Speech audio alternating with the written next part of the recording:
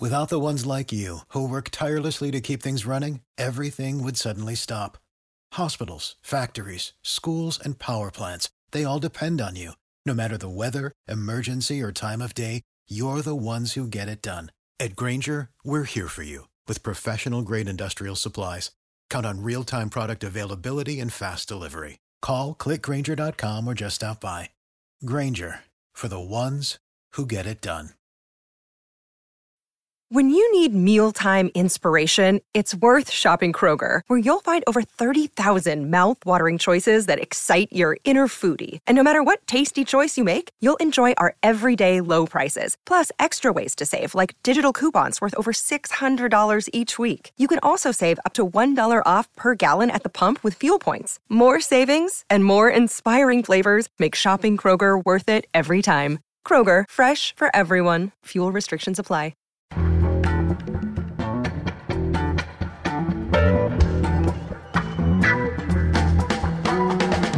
From The Nation magazine, this is Start Making Sense, political talk without the boring parts.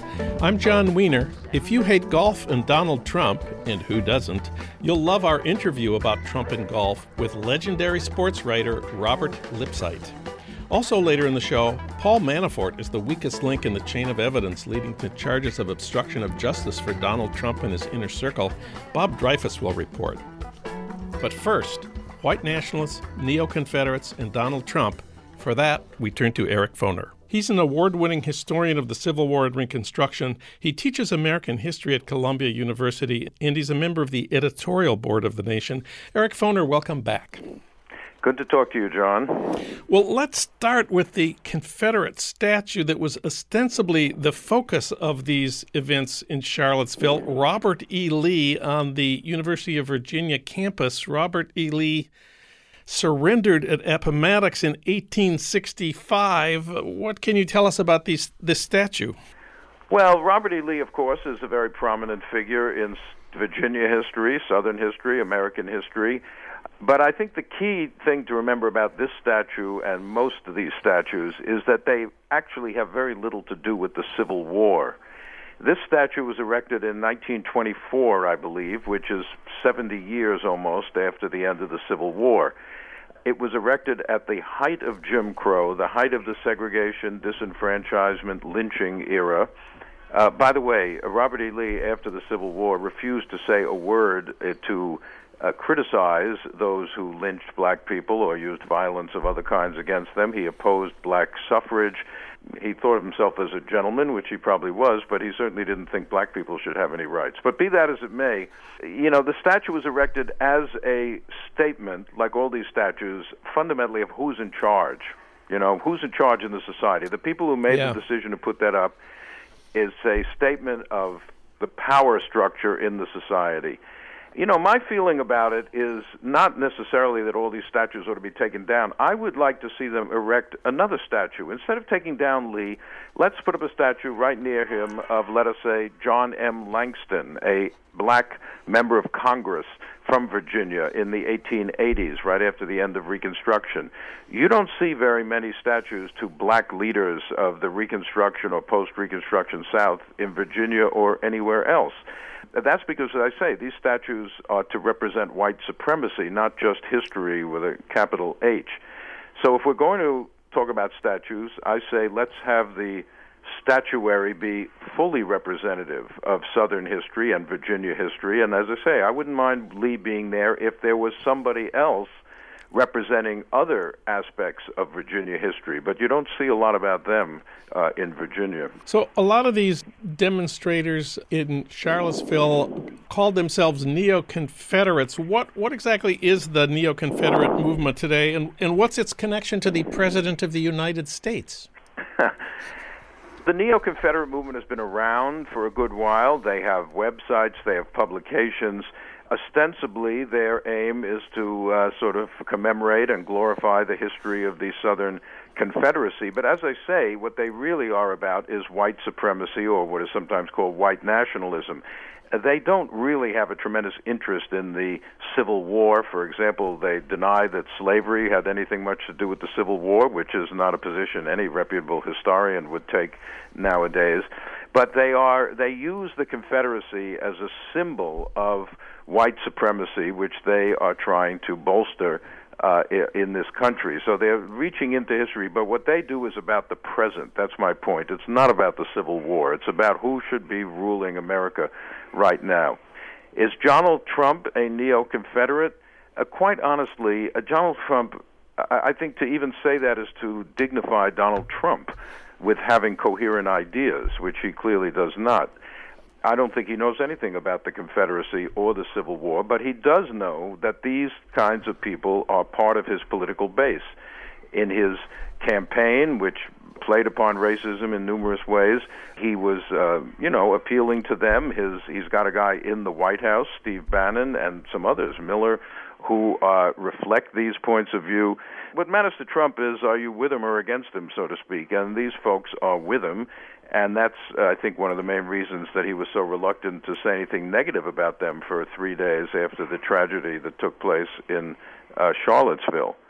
But I don't think, if you asked Donald Trump several historical questions about the Confederacy, I doubt if he'd be able to answer them.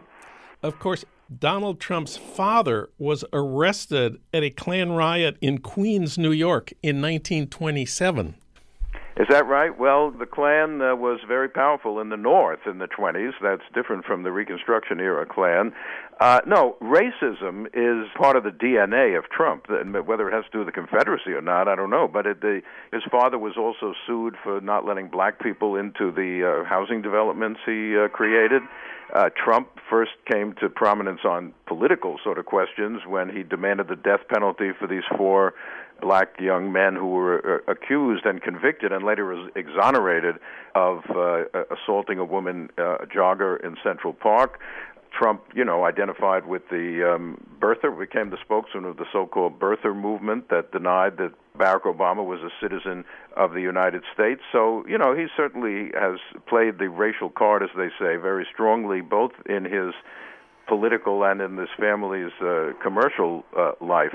But he doesn't like black people. I'm sure Trump would say to you, though, in fact, I know he said this, I got a lot of black friends. I'm sure he does, He said, I knew Muhammad Ali, he once said. I was Muhammad Ali's best friend, which is probably an exaggeration. Probably. But even racism is probably too coherent a set of thoughts for Trump to actually fully adhere to. But it seems to me there's nothing really new about neo-Confederate segregationists hooking up with a Republican president. I'm sure that the demonstrators in Charlottesville noticed that Obama was not a white Southerner, and you could go all the way back to Nixon's Southern strategy in 68 and 72, and before that to Goldwater in 64, who voted Absolutely. Against. No, this is, Trump is in exaggerated form a very good expression of what has happened to the Republican Party in the last half century. And you're right, of course, Goldwater. We forget that before that, and even to some extent after that for a while, there were many Republicans who were strong civil rights advocates, people like Jacob Javits, senator from New York State. Robert Taft, famous conservative Republican in the 40s, was a strong supporter of black rights.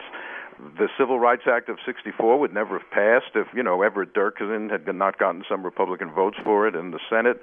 This is the party of Lincoln, or at least was.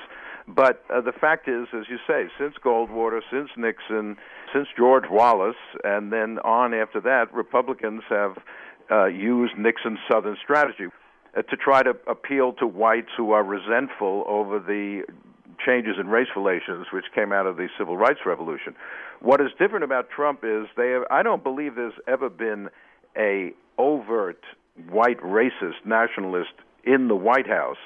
The overtness, normally the appeals to this white racism are done through code words, Yes. law and order and things like that, but not quite as overtly as in Trump's campaign, where he campaigns, all black people are living in hellholes and they're all violent criminals, and, what do you have to lose Right. by voting for Trump? Well, it's become pretty clear what they have to lose. They can lose the right to vote. They can lose affirmative action. They can lose the notion that the federal government sees racism as a serious problem in the United States. So, yeah, Trump is an extreme version of what's been going on in the Republican Party for a good while. One more question about the white nationalists and neo-Confederate demonstrators in Charlottesville. I noticed this seems like a small thing, but maybe there's something to it. They were not wearing the old-fashioned KKK white robes with pointed hoods. They were wearing khakis and polo shirts with their logo on the pocket. What happened to the white robes and the hoods? Well, I'm not a total expert on the attire of these neo-fascists, but I do think, I guess if you go around with white robes and hoods nowadays, most people would probably be put off by that. We should remember, of course, that's the uniform of the Ku Klux Klan of the 1920s, when Trump Sr. was connected with it, apparently. In the Reconstruction era, when the Klan originated, they had disguises, but there was no uniform. You know, the South was pretty poor. They couldn't all go out and buy uniforms, so basically their wives made up any old kind of disguise they could. But in the 20s, they paraded in Washington and many other places wearing their hoods and white robes and everything. Yeah, but you don't do that anymore. But I think there is a subliminal message. These guys are dressed like preppies from the 1950s, you know? They're clean cut, and they look like they just came out of a prep school somewhere. And I think they are... When Trump says, make America great again, when was it great, actually, according to him? And I think the answer is the 50s. There was economic prosperity, rising wages, but also African Americans and women were supposedly in their place and knew where their place was supposed to be. Of course, the Montgomery bus boycott and other things happened in the 50s, but through their clothing, they're identifying themselves with a certain moment in American history, which Trump also tries to identify himself with, which again is the time when white people were in charge, white men, and other groups knew their place. And if we go back to that, America will be great again. I think you do know a lot about the attire of white nationalists and neo-Confederates. One last thing, I saw a provocative question quoted in the New York Times. How are protesters tearing down Civil War statues any different from ISIS and the Taliban destroying historic relics and museums? I wonder if you have any thoughts about that. Yeah, I saw that posted. First of all, nobody, I don't think, has identified the statue of Robert E. Lee as a World Cultural Heritage Site, like those giant Buddhas that were destroyed by ISIS or the Taliban. Yeah. But I think, more to the point, this is my feeling. I'm not in favor of tearing down every single statue of a Confederate. As I said, my preference would be to put up an equal number of statues of non-Confederates and anti-Confederates and rebel slaves. If you're going to have a rebel Robert E. Lee, let's have Nat Turner up there. And then these Reconstruction leaders. You think in Mississippi they have a statue of Blanche K. Bruce, the first African-American senator in U.S. history? I don't think so. So that's one thing. But the main point is tearing down statues is often a sign of regime change, as we call it. So remember, what was the first thing that American troops did when they marched into Baghdad in 2003 in the Iraq War? They tore down the statue of Saddam Hussein. Yeah. Now, I don't remember a lot of people saying, oh, no, we shouldn't do that. This is destroying history. Saddam Hussein is part of the history. You may not like him, but nonetheless, this is history. No, we said, great, let's tear it down. Or in 91, with the fall of the Soviet Union, crowds marched to the KGB headquarters and tore down the statue of, I can't pronounce his name, but the founder of the KGB, Debrezinska, whatever his name was, long Russian name. Nobody said, oh, they're interfering with history. The point is, when regimes change, the public presentation of history also changes. And so the proliferation or the large numbers of Confederate statues that are around all over the South makes you wonder how much regime change there actually has been in this country since the Civil War. I'm not advocating tearing them all down, although there are some I would like to see go, like Nathan Bedford Forrest, to my mind, does not deserve a statue. A statue of, and there are many of them, statue of Nathan Bedford Forrest is sort of like putting up a statue of Timothy McVeigh. He was a homicidal lunatic, responsible for the death of hundreds of black soldiers after they surrendered. He was one of the founders of the Klan. He was a notorious slave trader. Why should there be statues of a man like that for young people to admire and emulate? But as I say, my main thing is if we're going to have history being presented to the public in this way, let's have it be comprehensive history, not what they've got now. Eric Foner. Eric, it's been great having you on the show. Thank you. All right. Wonderful to talk to you, John.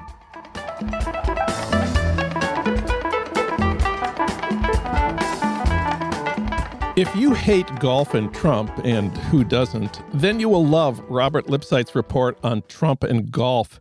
He's a legendary sports writer and columnist for the New York Times and the award-winning author of more than a dozen books on sports, fiction and nonfiction, many for young adults. He's also the jock culture correspondent for Tom Dispatch and a contributor to The Nation. We reached him today at home on Shelter Island at the far end of Long Island in New York. Robert Lipsyte, welcome to the program. Thank you, John. Glad to be here. Donald Trump plays golf, and golfers are key supporters of his, the country club Republicans. But you see evidence that he is alienating even the country club Republican golfers. Yeah, I think ultimately he will. There are two golf courses, clubs, on Shelter Island. One is very much working class. The other is certainly, in at least the 2%, if not the 1%.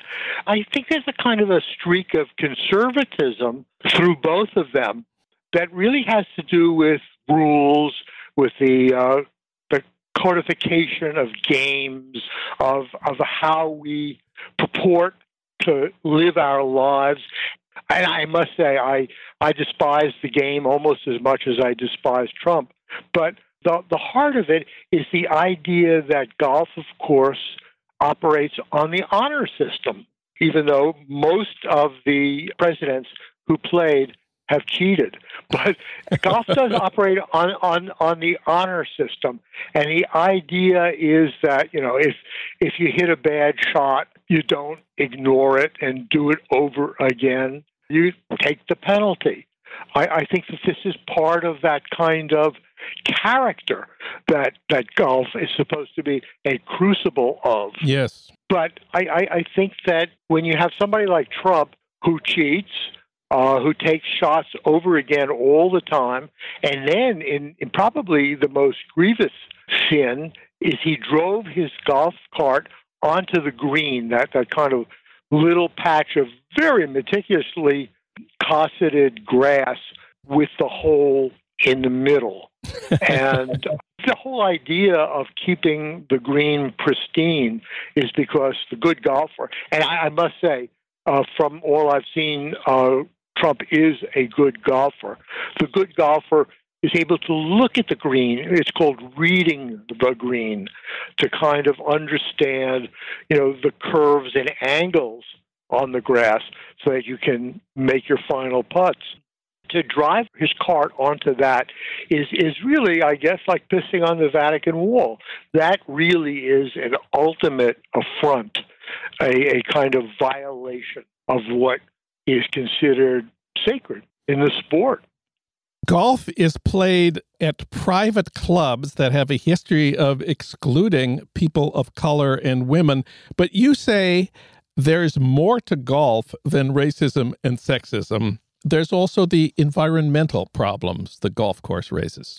Oh, yeah. I mean, there's no question that all that land that is really very carefully domesticated carries a lot of fertilizer.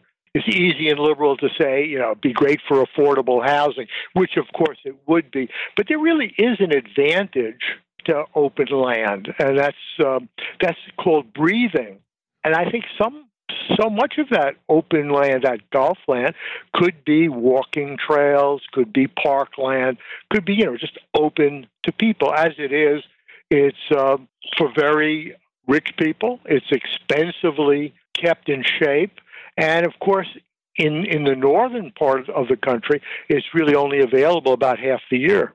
And I've read of golfers complaining of breathing problems and dizziness from all the chemicals that they put on, especially on the greens. Right, of course.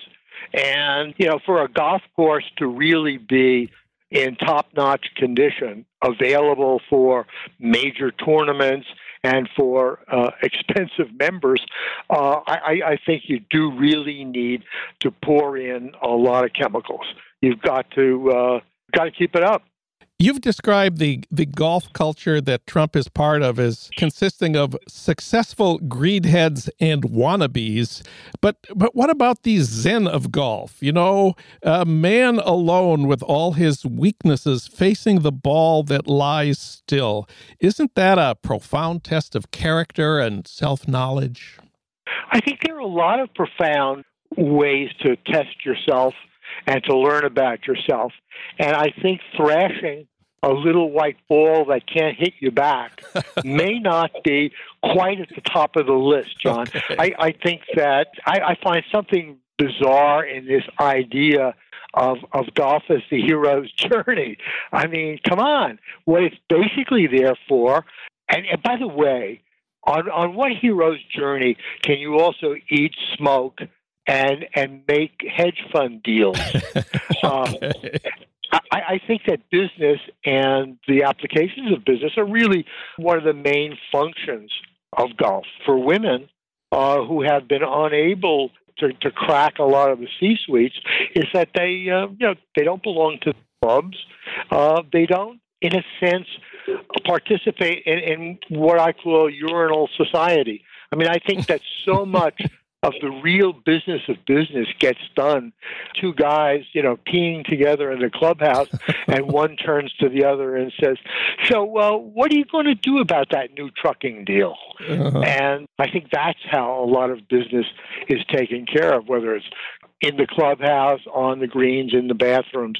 And I think that it's that kind of access and easy sociability, which is very important to business. You say that there's a sort of a working class golf course out there on Shelter Island. In my neighborhood in LA, there are several public courses. I live near one called Rancho Park, where you can play 18 holes for $35.50 on weekdays, $21 if you're a senior. Doesn't that make golf a game for the little guy? Yeah. Sure. There's no question about it that the little guy can play golf. He can't be too little because he does need clubs. Yeah. And he probably needs the time, the 3-4 hours it takes to go around the clubs. But yes, you're absolutely right. And most of the grief that I've taken is from my friends who consider themselves working class golfers who say, what about us? And I say, yeah, what about you? I think it's terrific that you play this little game, but you're not the ones who keep it going. And as a matter of fact, golf is fading as a sport. Really? Fewer people are playing it. More golf clubs are failing than are being built. I don't think that the next generation has the time or the inclination for this kind of leisurely pursuit. But I think also remember that these working class golfers are really buying into what Trump himself calls the aspirational aspect of golf. Yeah. There is a sense that golf steps you up in class. Mm-hmm. And Trump himself says that, it shouldn't be too easy to play golf. You should have to work really hard and make a lot of money so you can really join a good club like one of mine, so that golf really means something. I think that, there are lots of, I'm sure firemen and cops and people who have stretches of free time who play golf. But again, I think that the pull of golf is really, what you see on weekends on television in these great, vast, green Valhalla-looking clubs, and in the idea of the rich golfers and the pro golfers who are, a kind of emerging class of athlete in America, who, by the way, are, I think, just about, in my history, just about the only athletes who are listed not by, batting averages or how many rings they've won or, most valuable player awards, by money earned. I think the money list is really the key to who are the top golfers. And I suspect that even though he, hasn't won anything in ages, Tiger Woods is still at the top as one of the world's leading clothing models. Well, let's get back to Donald Trump for a minute here. He's more than a golfer. Of course, he owns and operates luxury golf courses and owns the clubs, and he employs lots of people at his golf courses and golf clubs. Tell us about Trump as an owner and an employer of golf courses and clubs. Any time that he plays golf or talks about golf, he is, in a sense, promoting his brand.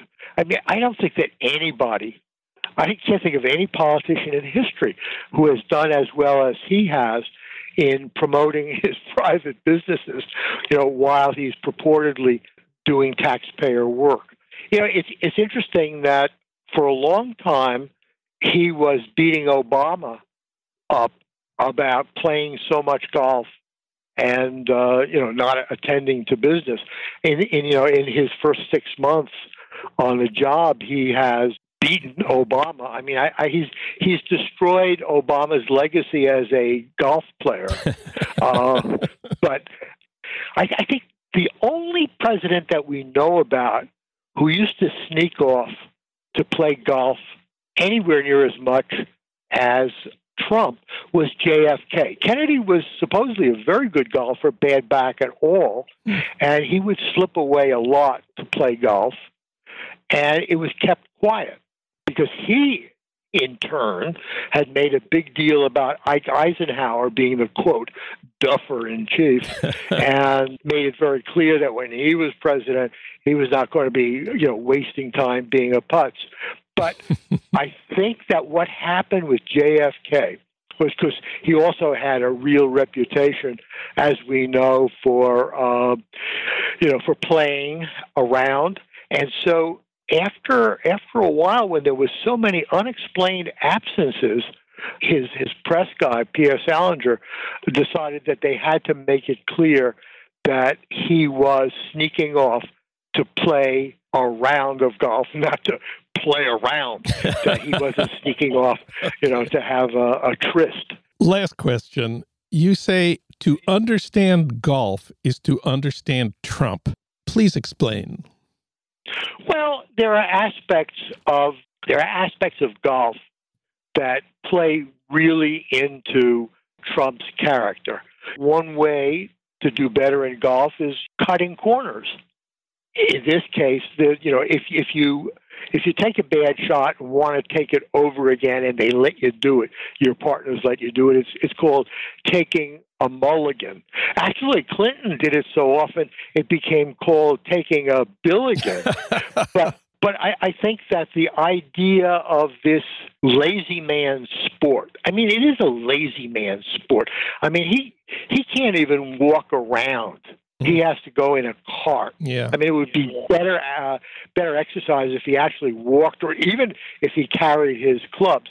But, we can't really get into that because, except for Chris Christie, I don't think that body shaming is allowed in America anymore. That's correct. Certainly not among nation readers. You're so right. But in any case, so back to golf. So it's a plutocratic sport. Played at its highest level. It's with extremely expensive equipment.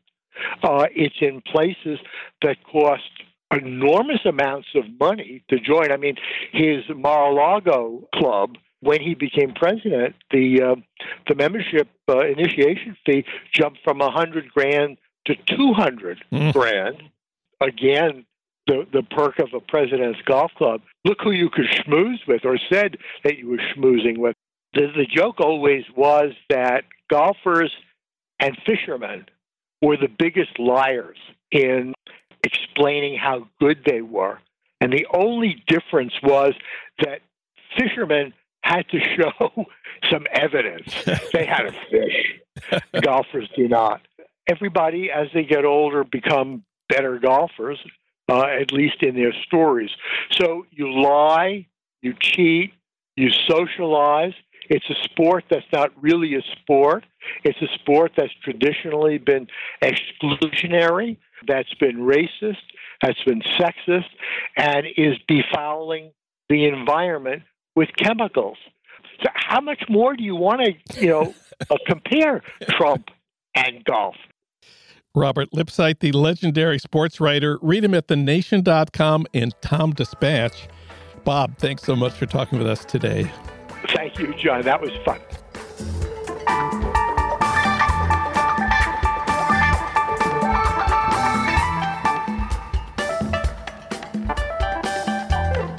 When the FBI raided the home of Paul Manafort, Trump's former campaign manager, they targeted the man who may be the most likely to bring down Donald Trump and his whole family. For comment, we turn once again to Bob Dreyfuss. He's a longtime contributing editor at The Nation, also a regular contributor to Rolling Stone. He's written for Mother Jones, The New Republic, Slate, Salon, and he's a regular here and at thenation.com reporting on the Russia investigations. Bob Dreyfuss, welcome back. My pleasure. Thanks. Well, Trump was asked to comment on that FBI raid on Paul Manafort's house. What was it that he said? Well, I don't think Trump is sure whether he should be nice to Manafort, who, after all, is a longtime associate and formerly his campaign manager, or whether he should be worried that Manafort might double-cross him. But he said I always thought that Paul was a very decent man, and he makes a lot of money all over the place, and I don't know where it all comes from. And he said, it was pretty tough that they, knocked down his doors, and his family might have been there, and he was sort of being somewhat neutral, but saying, he's a decent guy.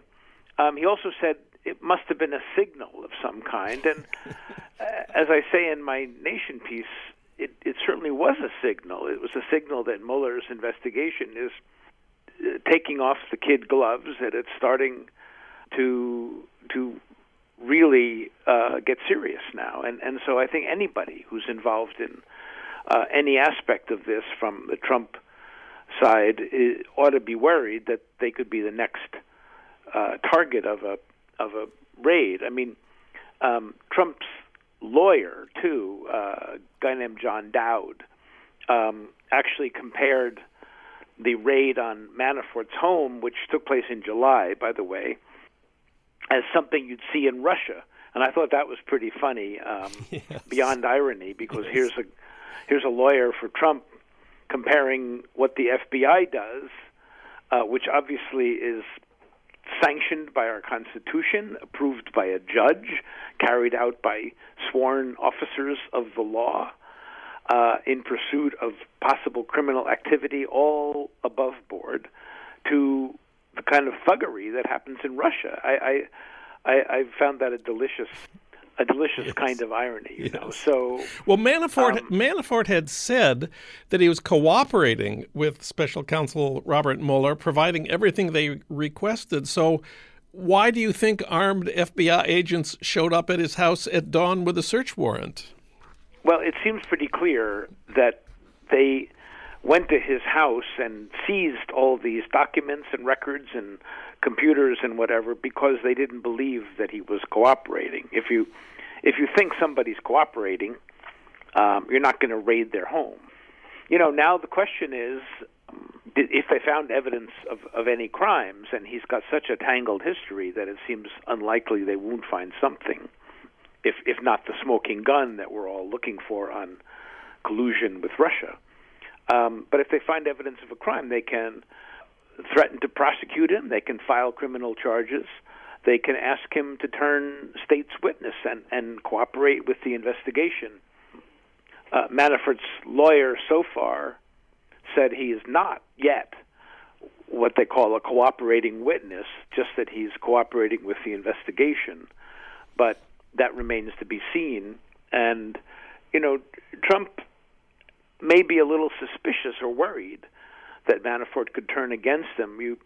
You may have seen that last week, or maybe it's 2 weeks ago now, the virtual day that the exact day that the Post revealed that raid, the National Enquirer came out with some sleazy story that Manafort was having an affair with a woman half his age. They had exclamation points in their headline. It wasn't even a news story, but the fact that they splashed it across their pages is significant because the National Enquirer is part of Team Trump. It endorsed him. Its top executives are Trump supporters. They backed him strongly in the campaign and spent a lot of ink last year attacking Hillary Clinton. So, I mean, I can't prove that, but it's not beyond belief that the same paper that said Ted Cruz's father tried to kill Kennedy or whatever when Trump was campaigning against Cruz at the end of the primary season, that same paper might go after Manafort as a warning. Look, we can destroy you. Yeah. Well, a little background here. Who was Paul Manafort before he became campaign manager for Donald Trump in the presidential campaign? Trump called him a very decent man. Is that the way you would describe him? Well, I mean, I don't know him personally, and he may be nice to his family. I'm not totally sure of that because his daughters seem to have turned against him. We can talk about that later. But he's been in politics for about 40 years.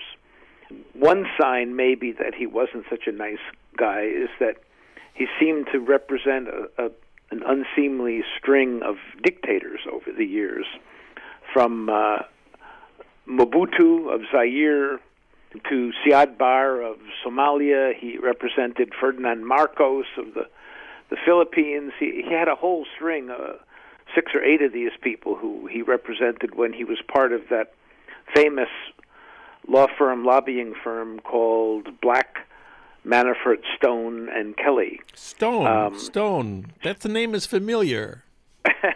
Yes, well, the always talkative troublemaker Roger Stone was Paul Manafort's partner at that law firm, or that lobbying firm. Stone, of course, is the guy who admits that he was in touch with Leak Central, Guccifer 2.0 during the Russian hack and leak thing last summer, that he was in touch with WikiLeaks. He had obvious advance warning that the John Podesta leaks were coming because he announced them before anybody knew that he'd been even hacked. I guess that was in October, just before the election. So Stone himself is certainly somebody who's also going to come under scrutiny by Robert Mueller, the special counsel. Now you say that that Manafort has in the past worked for Mobutu and Marcos and Savimbi. That may be reprehensible. I don't think it was illegal. What exactly is his potential criminal problem, and isn't there some money laundering issue here? Well, it seems like everybody in Trump world, from Jared Kushner to Trump's sons and Trump himself and Manafort and lots of others, because they're so mixed up in real estate deals that have come under question, I think money laundering is going to be a key issue. But the really interesting thing about Manafort, which is not a secret, it's been known for quite a while now, is that he, for just about 10 years, represented the pro-Russian faction in Ukraine. Yeah. He represented the so-called Party of Regions, which was run by a guy named Viktor Yanukovych. He started working for him back in 2004-05 after an election that Yanukovych lost. He worked with him until he won election. And then, of course, after Yanukovych was the guy who was toppled in the big protest explosion in 2014 that caused him to flee the country and go to Russia, which led to this Ukrainian civil war that's going on. And all throughout that, Manafort was involved in supporting this Ukrainian faction, the pro-Russian faction, and apparently pocketing large sums of money, many millions of dollars. We don't know the whole extent of it, but it's been pretty widely acknowledged, in fact, I think he just rejiggered his financial disclosure forms recently to account for the fact that he was paid pretty handsomely by these Ukrainians. Mueller has the FBI has been looking into, not Mueller, but the FBI 3 years ago started an investigation into Manafort's activities, whether he was improperly moving money around. So that predates the whole Trump campaign. That was before Trump was even running. And by the way, Trump knew all this when he brought him on in 2016 to help run the campaign. So, I mean, there's a lot of fertile material for, the investigators to look at when they're looking at Manafort. Bob Dreyfuss, he writes a weekly column for The Nation reporting on the Russia investigations. This week's report is titled, Why Paul Manafort Could Bring Down the Whole Trump Family. You can read it at thenation.com. Bob, thanks for talking with us today. Thanks, it's my pleasure.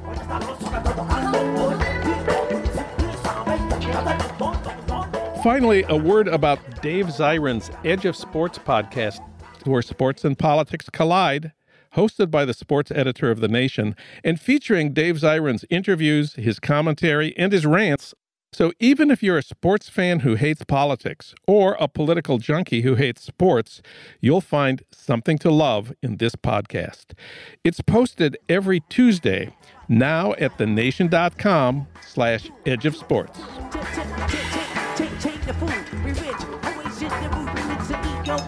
Start Making Sense, the Nation podcast, is co-produced by the LA Review of Books and recorded at the studios of Emerson College, Los Angeles by Ernesto Orellano, with additional technical assistance from Justin Allen.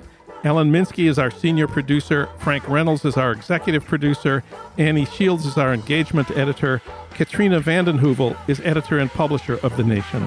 Our theme music is from Barcelona Afrobeat, licensed by Creative Commons.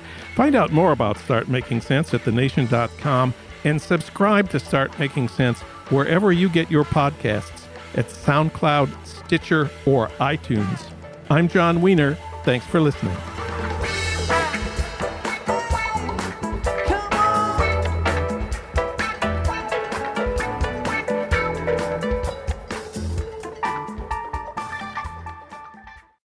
Without the ones like you, who work tirelessly to keep things running, everything would suddenly stop. Hospitals, factories, schools, and power plants, they all depend on you. No matter the weather, emergency, or time of day, you're the ones who get it done. At Grainger, we're here for you with professional-grade industrial supplies. Count on real-time product availability and fast delivery. Call, click Grainger.com, or just stop by. Grainger, for the ones who get it done. When you need mealtime inspiration, it's worth shopping Kroger, where you'll find over 30,000 mouth-watering choices that excite your inner foodie. And no matter what tasty choice you make, you'll enjoy our everyday low prices, plus extra ways to save, like digital coupons worth over $600 each week. You can also save up to $1 off per gallon at the pump with fuel points. More savings and more inspiring flavors make shopping Kroger worth it every time. Kroger, fresh for everyone. Fuel restrictions apply.